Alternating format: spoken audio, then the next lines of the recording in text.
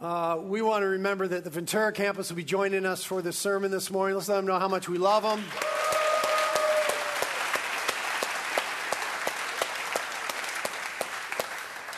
And let's open up in our Bibles to 1 Corinthians chapter 15. 1 Corinthians chapter 15. Here's what we're going to be doing for the next few weeks. Easter is just about a month away. Easter is. And arguably, Easter is the single most important holiday in the whole world. We love Christmas, but honestly, Christmas means nothing unless there was an Easter. Good Friday, celebrating that, wonderful. But the cross means nothing unless there was an Easter. This is, I would argue, the single most important holiday in the whole world, Easter is.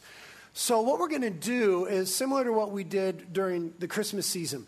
We're going to spend the month preparing ourselves to properly comprehend and celebrate Easter and all that it means, the resurrection of Jesus Christ from the dead, the bodily resurrection of Christ from the dead. So we're going to take a few weeks and study that and make sure that we realize what it's really all about. It's strange that only 42% of Americans think that Easter is about the resurrection of Jesus Christ. What's more strange is only 51% of Protestant Christians think that Easter is about the resurrection of Jesus Christ. Hello? So we're going to make sure that we're not in those horrid numbers and that we understand that it's about the resurrection of Jesus Christ. And we're going to dive a bit into the theology of the resurrection of Jesus Christ, trying to develop for ourselves, by the grace of God, through the Word of God, a more robust understanding of what his resurrection means for his identity and his work, for the world, and for us. So here's a little outline that we'll be moving through in the next few weeks. Week 1, which is today, we will be talking about the primacy and the proof of Christ's resurrection. Or said differently, did it really happen? And does it really matter? And then next week, we'll talk about the doctrinal substance of Christ's resurrection. Or what does it mean? What does it mean for our justification? What does it mean for restoration? What does it mean for our identity? What does it mean for our death and eternal life? And then in the third week, we'll talk about the practical implications of Christ's resurrection. Why do I care in my life with my relationships and what I do and who I am today? How does the resurrection of Christ affect me?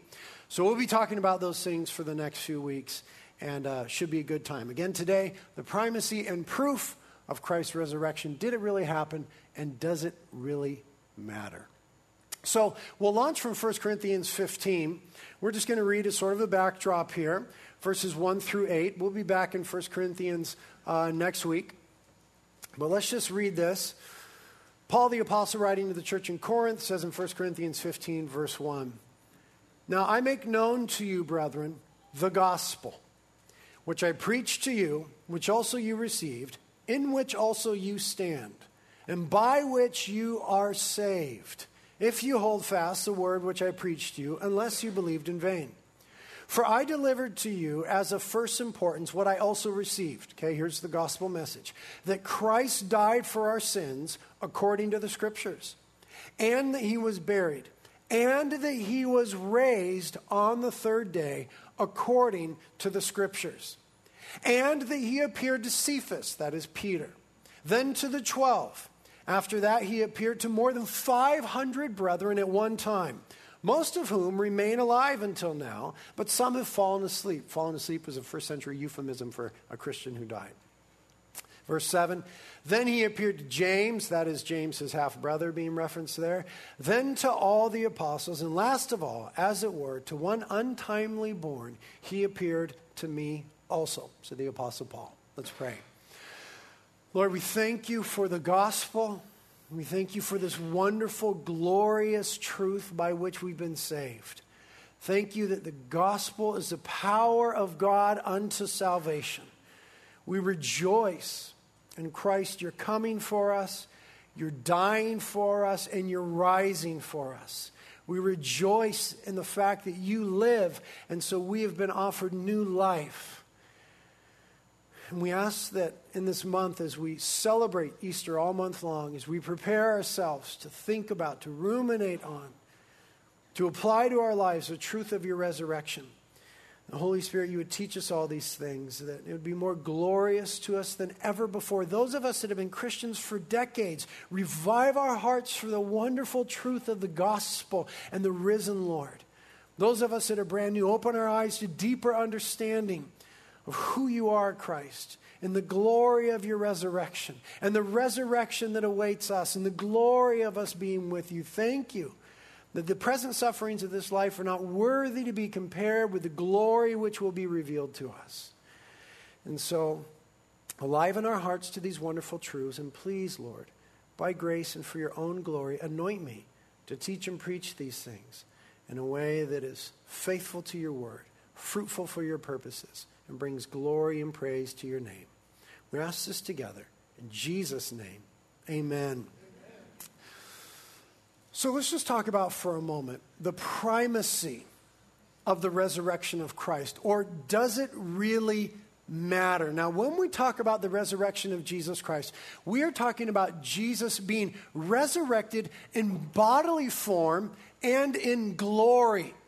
The same body, but a different body. We are not talking about resuscitation, as was the case of with Lazarus and others who were raised from the dead by Christ, who would go on to die again later.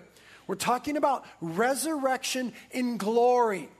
It was still his body, wasn't it? It was identifiable. He still bore the wounds. You could still see the wounds in his hands and his side. He said, Thomas, go ahead, put your hands here, when Thomas was doubting. It was the same body, but it was a different body. He was walking through walls, and yet he could still eat. Right? He would appear and disappear. It's the same, but it was different. Also promised to the Christian in our resurrection. We'll get into that next week. But we're talking about, when we talk about the resurrection of Jesus Christ, Christ being resurrected after the cross in bodily form.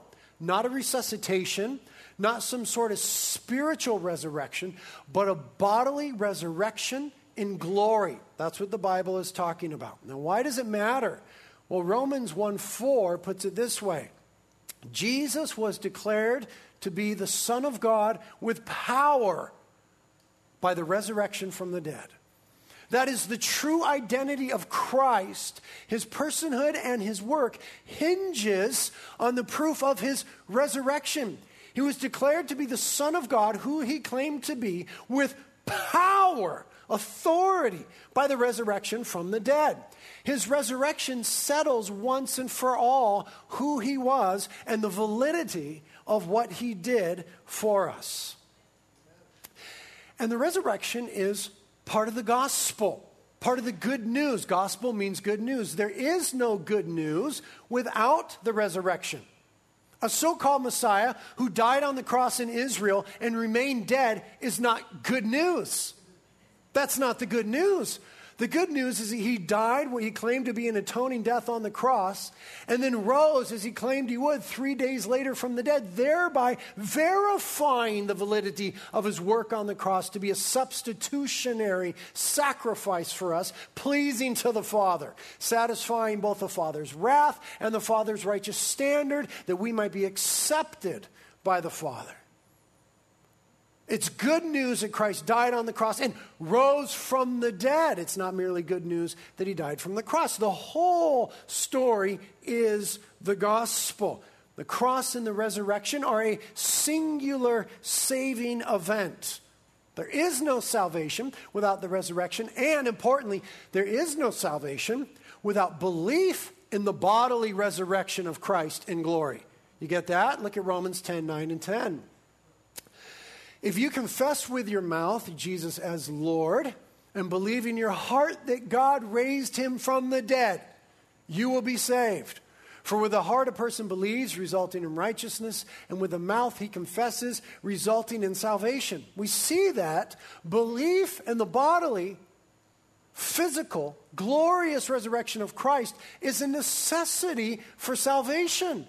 So this suddenly becomes important to the Christian, because it's something that we receive by faith. And what we're asking today is it merely blind faith, or is it a reasonable faith that Christ rose from the dead?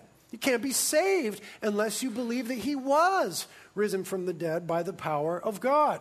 So, the resurrection of Christ matters. Easter is a really big deal. The resurrection of Christ matters for Christian doctrine. It matters for the doctrine of salvation, for the doctrine of justification, for the doctrine of judgment, for the doctrine of glory, for the second coming of Christ. All of those things hinge on, are dependent upon Christ's resurrection from the dead. The resurrection matters for Christian doctrine. Look how Paul puts it here in 1 Corinthians as we skip down to verse 12 of chapter 15. He says, "Now if Christ is preached that he has been raised from the dead, how do some among you say that there is no resurrection of the dead?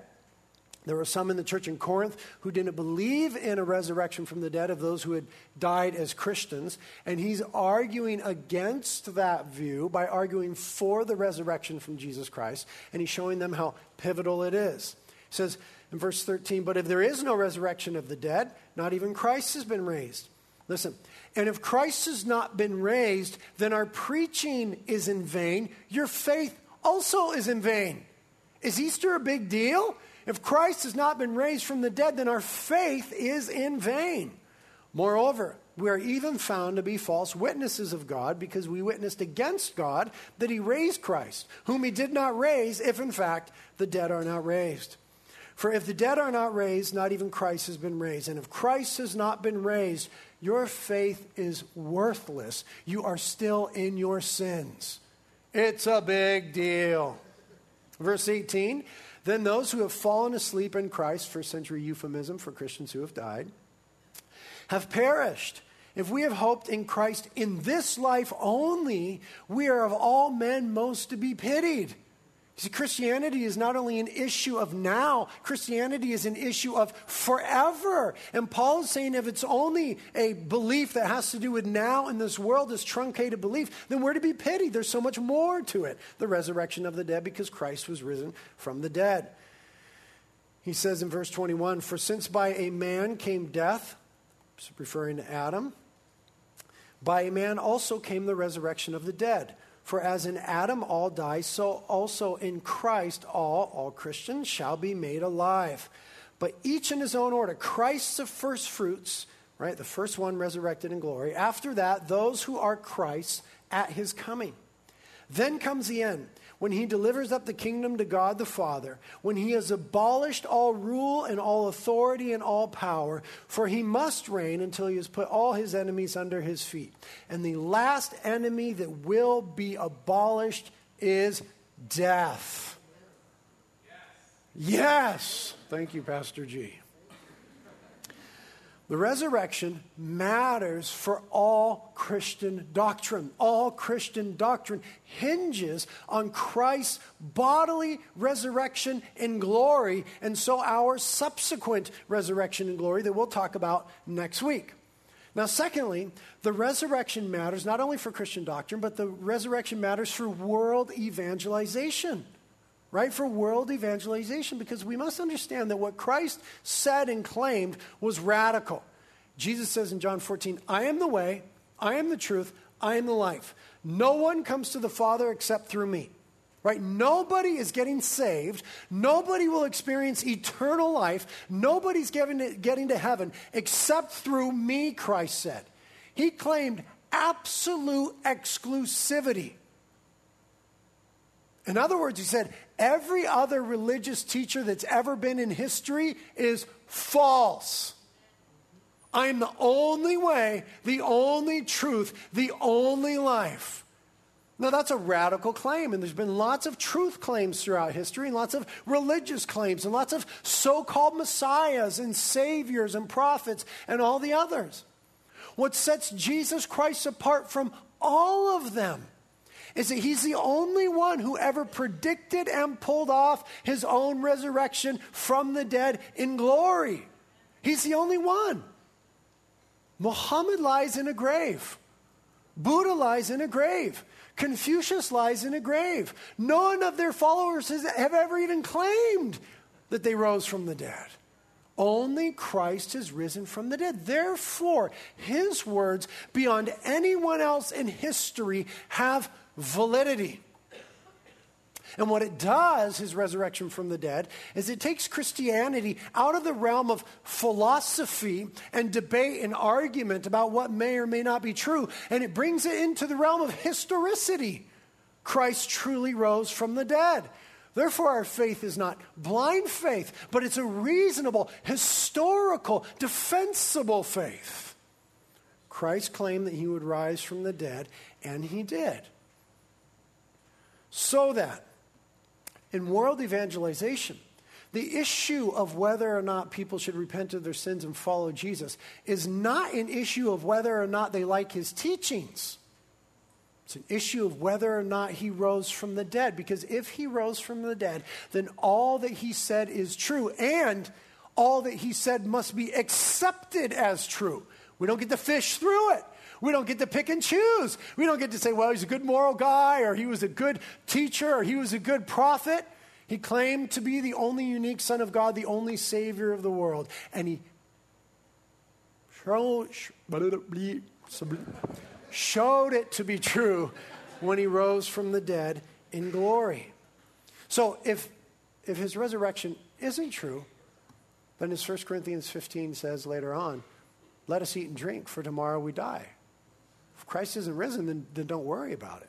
If Christ is risen, then he demands absolute allegiance. And all that he has said is true and demands full attention of the whole world. The resurrection affirms or denies the position and the work of Christ.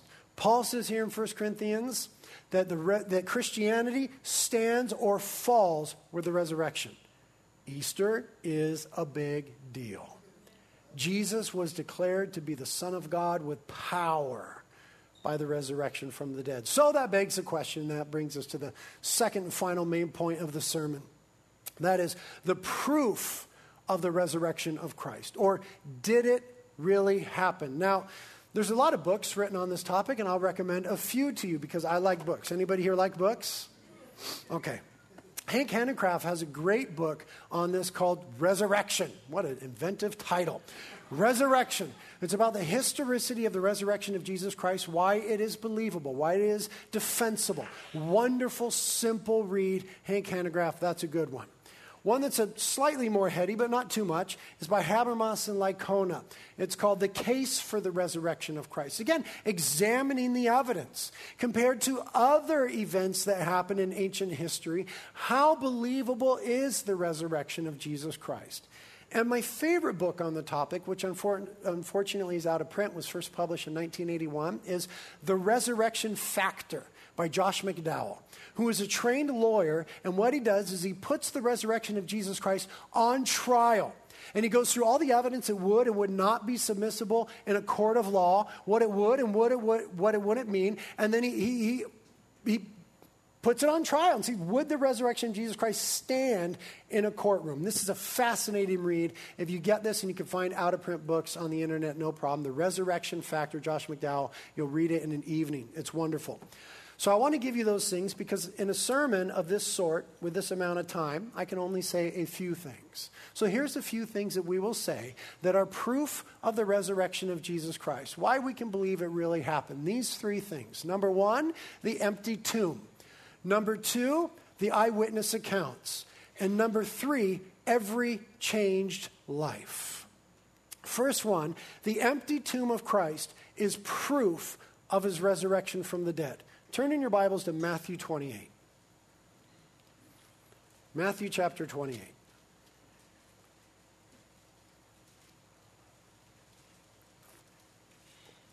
I feel like I'm talking so fast this morning. Am I? I'm excited. This stuff gets me going. Are you excited? I'm excited. Please be excited. Matthew 28. Let's read this account from this gospel, Matthew 28, starting in verse 1.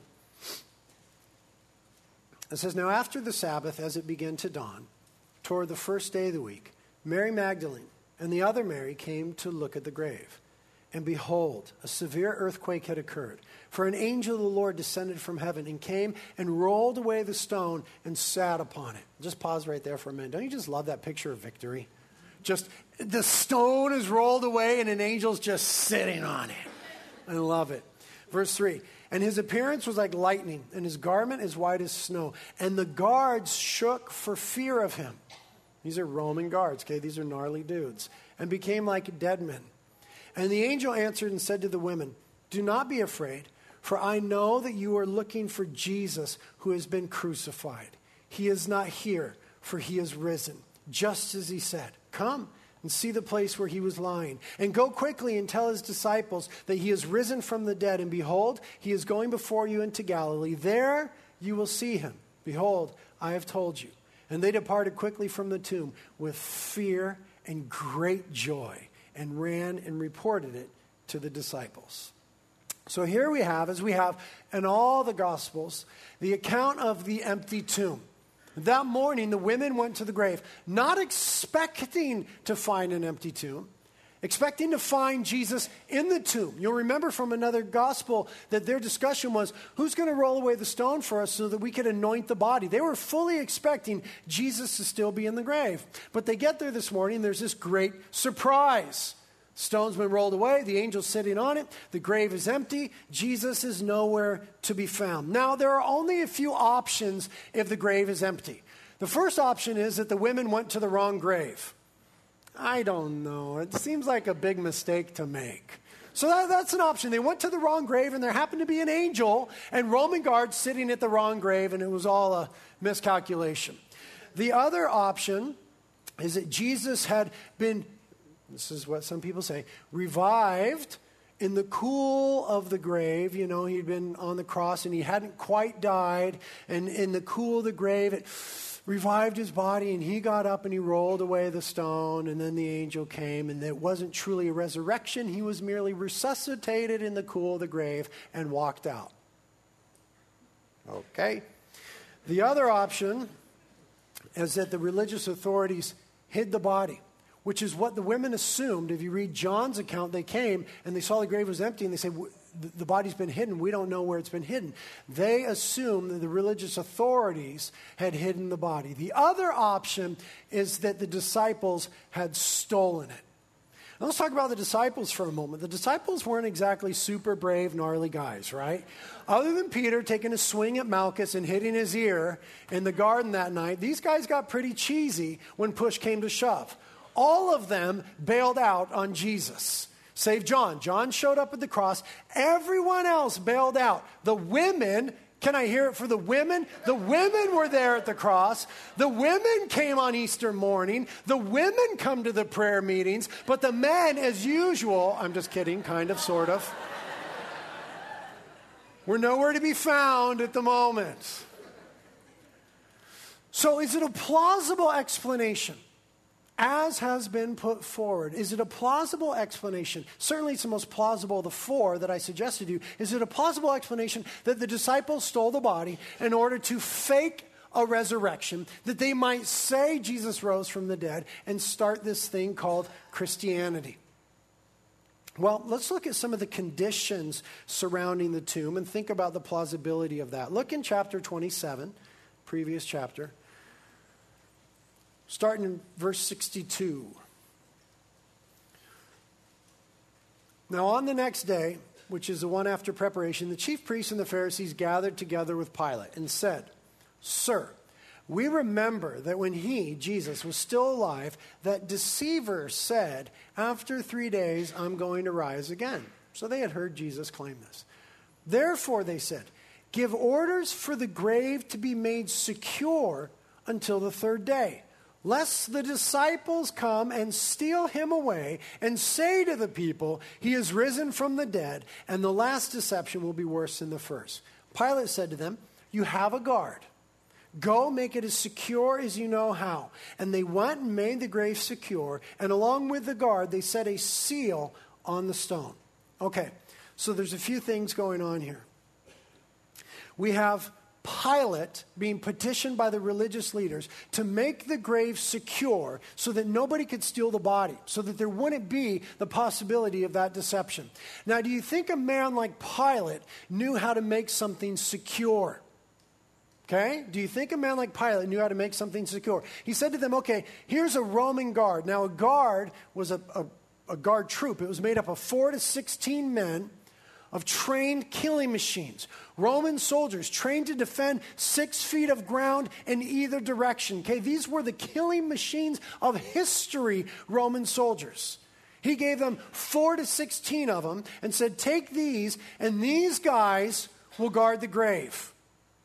Okay, remember how terrified all the disciples were in the face of those soldiers that came to arrest Jesus that night? They all fled. Are we to think now that the disciples came, did battle with the soldiers, overcame them, and stole the body? These were killing machines. This is not Peter missing Malchus's head and getting his ear. These are Roman soldiers, 4 to 16 of them placed outside the grave. Then we have the Roman seal.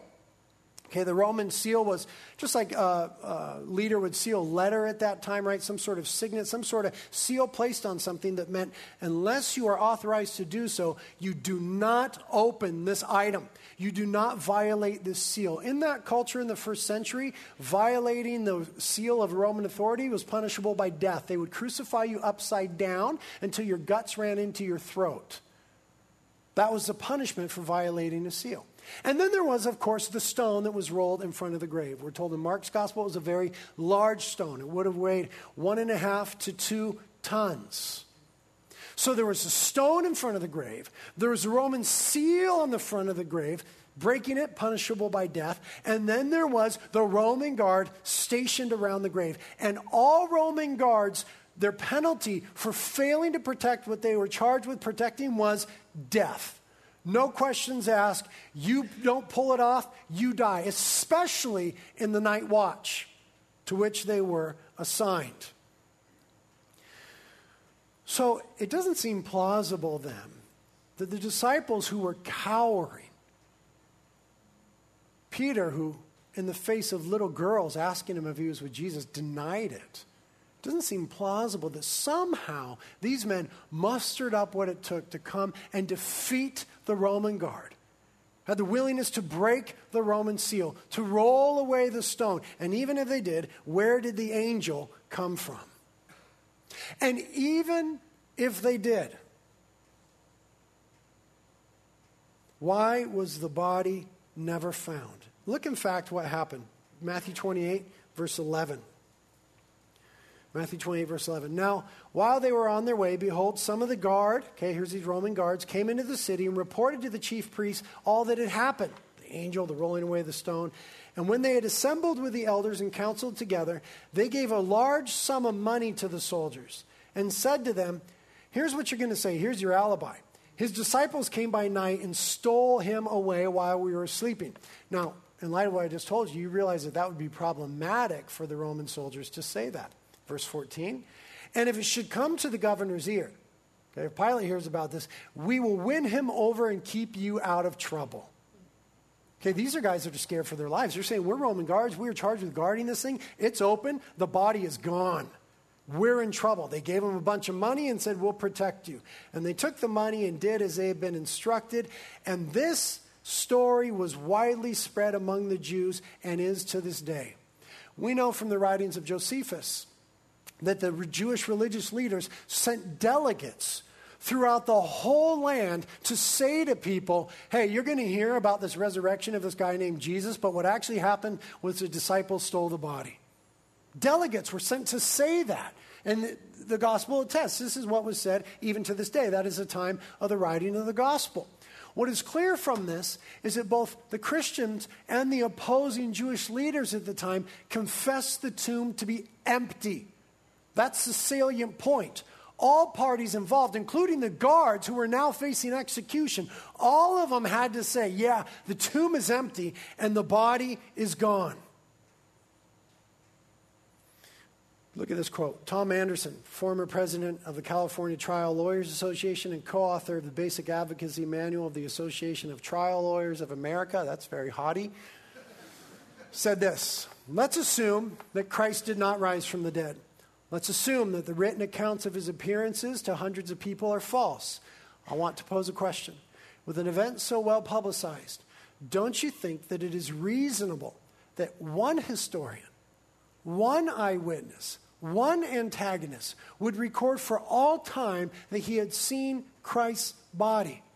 That they would say, listen, I saw the tomb. It was not empty. Look, I was there. Christ did not rise from the dead. As a matter of fact, I saw his body. The silence of history is deafening when it comes to testimony against the resurrection. That is, there is no one in all of history that said, no. The body was there, I saw the body, or I found the body, or it was in the tomb. Even the opposition had to confess that the tomb was empty and the body was gone. Nobody in all of history has said otherwise.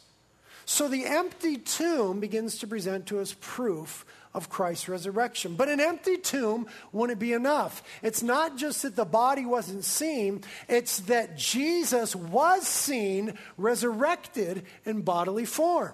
So the next point is, the eyewitness accounts of the risen Christ is proof of his resurrection from the dead. Again, you remember in Corinthians, Paul said, listen, he appeared to Peter, he appeared to the disciples. He appeared to more than 500 brethren at one time.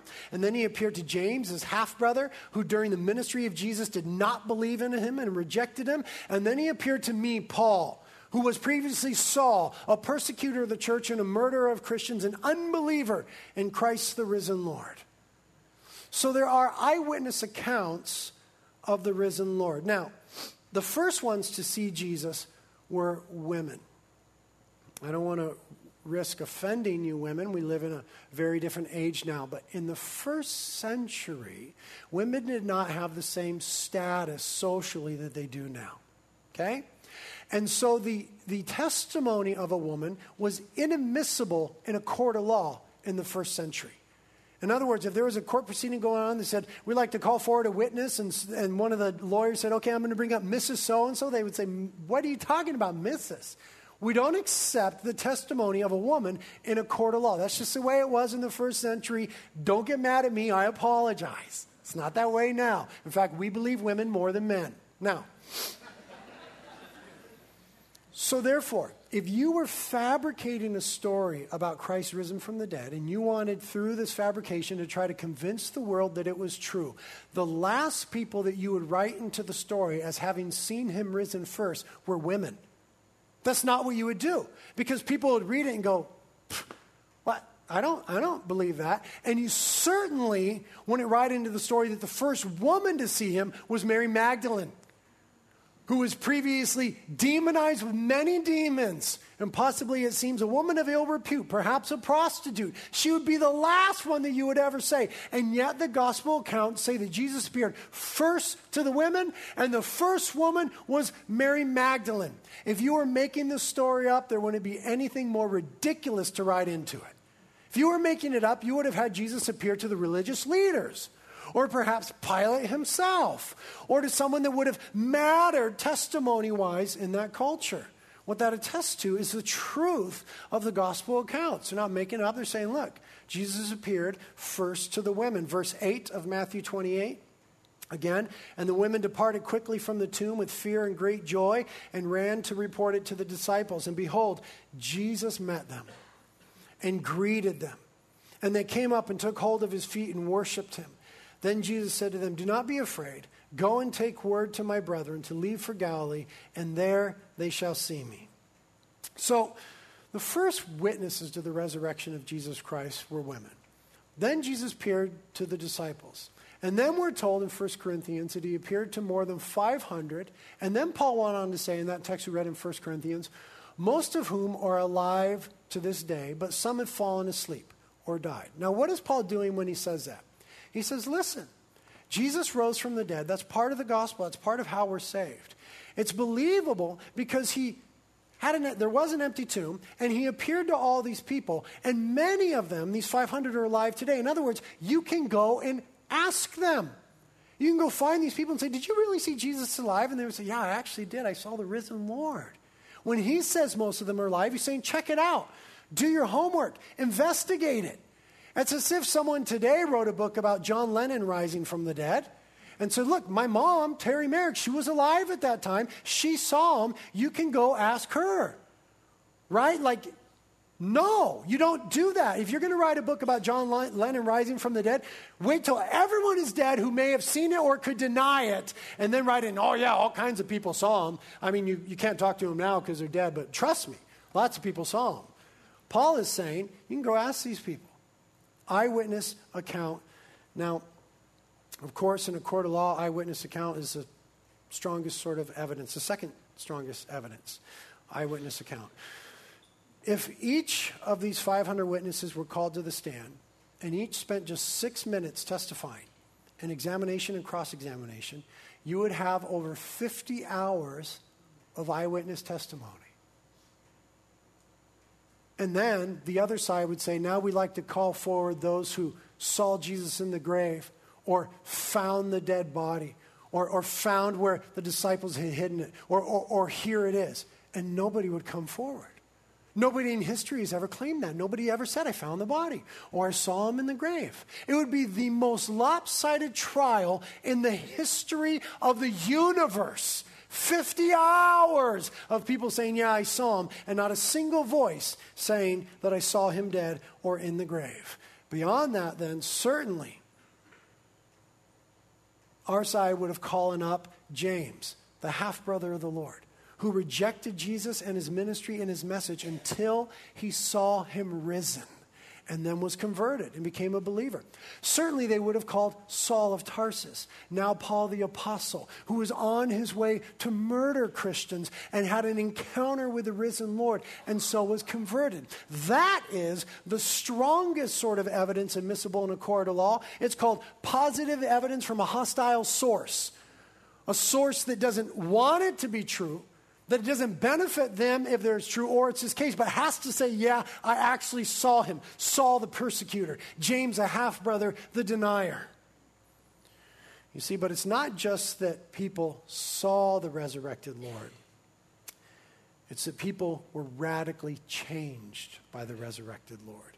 Every changed life is proof that Christ rose from the dead. Turn to Acts chapter 2, please. Acts chapter 2.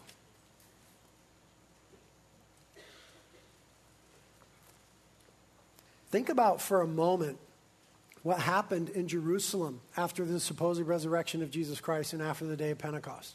Think about what happened. Peter and the others preached a resurrected Christ in the city where he was crucified. Okay, just days after, they preached a risen Christ in the same place where he was crucified. If the resurrection of Jesus Christ wasn't true, then Christianity never would have begun in Jerusalem. We would have waited until someone went to some far-off land and they could say, oh yeah, way back there in Israel, this guy Jesus rose from the dead. Listen, there was no Twitter, there was no Facebook, there was no Fox News, no CNN, no way to corroborate or deny. You just, no, take my word for it. We're very far away, but he rose from the dead. You should become a Christian. That's not how it happened. It started in Jerusalem, where everyone listening to the message, the gospel, the preaching, could walk to the tomb and see for themselves whether or not it was empty, could see for themselves before he ascended the risen Lord. The gospel of the risen Lord was preached in the very place where he was crucified, buried, and supposedly rose from the dead. It is the least likely place for Christianity to start if the resurrection wasn't believed. So let's look in chapter 2 of Acts at Peter's message on the day of Pentecost. Verse 22. Peter preaching says, men of Israel, listen to these words. Jesus the Nazarene, a man attested to you by God with miracles and wonders and signs which God performed through him in your midst, just as you yourselves know, this man, delivered up by the predetermined plan and foreknowledge of God, you nailed to a cross by the hands of godless men and put him to death. And God raised him up again, putting an end to the agony of death, since it was impossible for him to be held in its power. Now he goes on to prove this from the Old Testament, their scriptures. For David says of him, quoting David in the Psalms hundreds and hundreds of years before, I was beholding the Lord in my presence, for he is at my right hand, that I may not be shaken. Therefore my heart was glad and my tongue exalted. Moreover, my flesh also will abide in hope, because thou wilt not abandon my soul to Hades, nor allow thy Holy One to undergo decay. David is speaking here about someone who would live forever. Thou hast made known to me the ways of life. Thou wilt make me full of gladness with thy presence. Now here's Peter's commentary on it. Brethren, I may confidently say to you regarding the patriarch David, that he both died and was buried, and his tomb is with us today. Okay, so you could walk in Jerusalem over to David's tomb and see that David is in the tomb. And so, because he was a prophet and knew that God had sworn to him with an oath to seat one of his descendants upon the throne, the Davidic throne, he looked ahead and spoke of the resurrection of the Christ. Right? So Jews may have read that passage before and thought, oh, David is speaking about himself and his own eternal throne. Peter is proving to them he was speaking about the resurrection of the Messiah. Verse 31 again, he looked ahead and spoke of the resurrection of the Christ, that he was neither abandoned to Hades, nor did his flesh suffer decay. This Jesus God raised up again, to which we were all witnesses. Wow! Peter just hangs it all on the evidential resurrection of Christ in Jerusalem. He says, look, this message I'm preaching, figure it out for yourself. We all saw Jesus risen bodily and in glory. So from that moment of the sermon, he's either going to lose all credibility or something radical is going to happen and people are going to have to deal with the claims of Jesus who is resurrected from the dead. So what follows will show, right? They're either going to say, no, we didn't see him. We'll go to his grave and find him right now. Or something else. So look what happens. Peter continues preaching. Therefore, having been exalted to the right hand of God and having received from the Father the promise of the Holy Spirit, he has poured forth this which you see and hear. Speaking of the coming of the Spirit, Pentecost. For it was not David who ascended into heaven, but he himself says, another psalm of David, the Lord said to my Lord, sit at my right hand until I make thine enemies a footstool for thy feet. That's a little bit of intertrinitarian communication, the Father speaking to the Son through the psalmist David. Verse 36, therefore, his closure. All preachers have a closure. Therefore, let all the house of Israel know for certain that God has made him both Lord and Messiah, this Jesus whom you crucified. Now, when they heard this, they were pierced to the heart and said, hold on. Excuse me. They were pierced to the heart and said to Peter and the rest of the apostles, brethren, what shall we do? And Peter said to them, repent and let each of you be baptized in the name of Jesus Christ for the forgiveness of your sins, and you shall receive the gift of the Holy Spirit. For the promise is for you and your children and for all who are far off, as many as the Lord our God shall call to himself.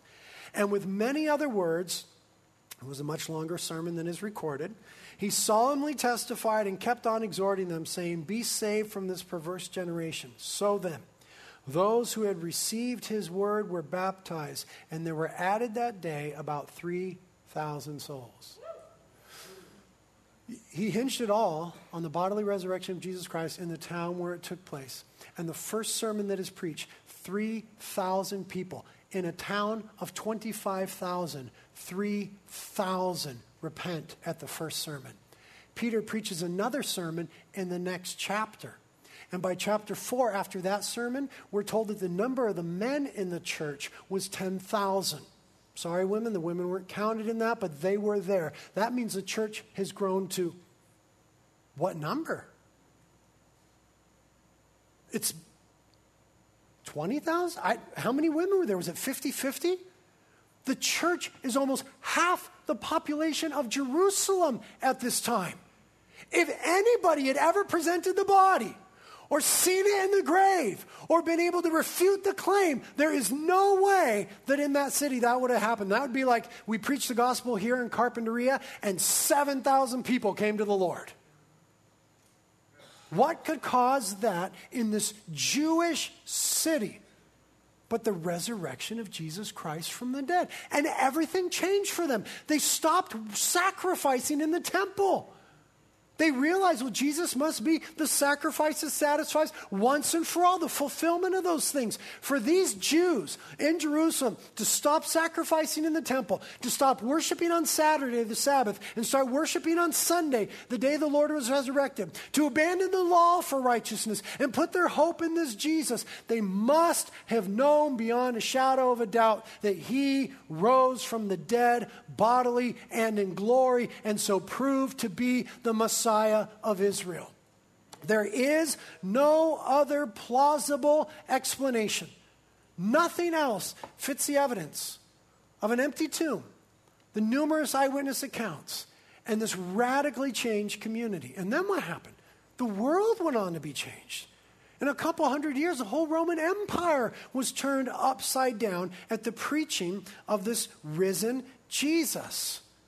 What about the disciples who were so afraid the night he was arrested?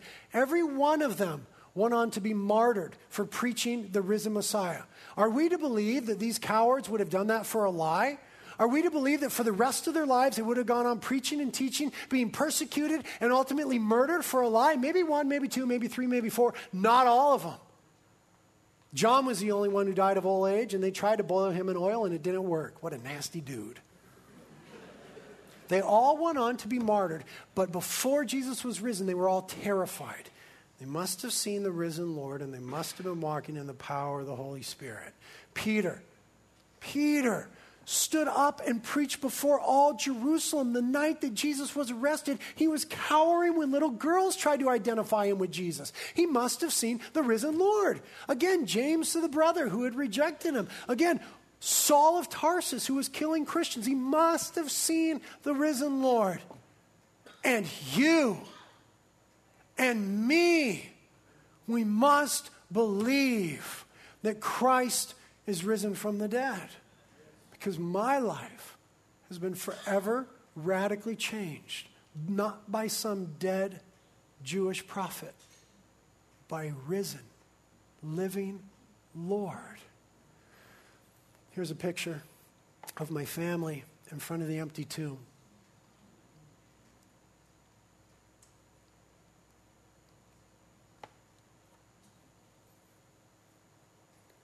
I took him inside.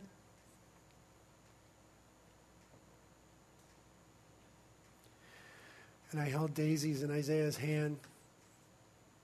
And I said, "Where's Jesus?" Daisy said, "He's not here." And I said, "Kids, this is how we know and what we believe is true. Tomb is empty. Daisy, you've seen it with your own two eyes. So that when Jesus said, 'I am the resurrection and the life. He who believes in me will live even if he dies. And he who believes and lives in me will never die.' Do you believe this?" We said together in that tomb that day, we believe this. And that, my friends, changes everything. Jesus and all that he claimed is real and true. And so we have the same hope that Job had, Job 19. "But as for me, I know that my Redeemer lives, and he will stand upon the earth at last. And after my body has decayed, yet in my body, bodily resurrection, I will see God. I will see him for myself. Yes, I will see him with my own eyes. I am overwhelmed at the thought." We believe it when Jesus said in Revelation 1, "Don't be afraid. I am the first and the last. I am the living one. I died, but look, I am alive forever and ever, and I hold the keys of death and the grave." Therefore, because this is historical, defensible, we know that we're doing the right thing and giving our lives to follow Jesus. 1 Peter 1, 3 and 4, all praise to God, the Father of our Lord Jesus Christ. It's by his grace, great mercy that we have been born again, because God raised Jesus from the dead. So now we live with great expectation and have a priceless inheritance. So, brothers and sisters, follow Jesus fully. Obey him as Lord. Live for his glory and his purposes and not your own. Look what Romans says in light of the resurrection. And since we died with Christ, we know we will also live with him. We are sure of this because Christ was raised from the dead, and he will never die again. Death no longer has any power over him. When he died once to break the power of sin. But now that he lives for the glory of God. So you also should consider yourselves to be dead to the power of sin and alive to God through Christ Jesus. Do not let sin control the way you live. Do not give in to sinful desires. Do not let any part of your body become an instrument of evil to serve sin. Instead, because he's risen, give yourselves completely to God. For you were dead, but now you have new life. So use your whole body as an instrument to do what is right for the glory of God. Sin is no longer your master. If it's true he is risen, then we have to live fully for him. And there's such good news ahead. If he is risen, there is such good news ahead. We end with the words of Isaiah the prophet. Because of the resurrection, God will remove the cloud of gloom, the shadow of death that hangs over the earth. He will swallow up death forever. The sovereign Lord will wipe away all tears. In that day, the people will proclaim, "This is our God, for whom we have waited that he might save us. This is the Lord for whom we have waited. Let us rejoice and be glad in his salvation." Amen? Amen.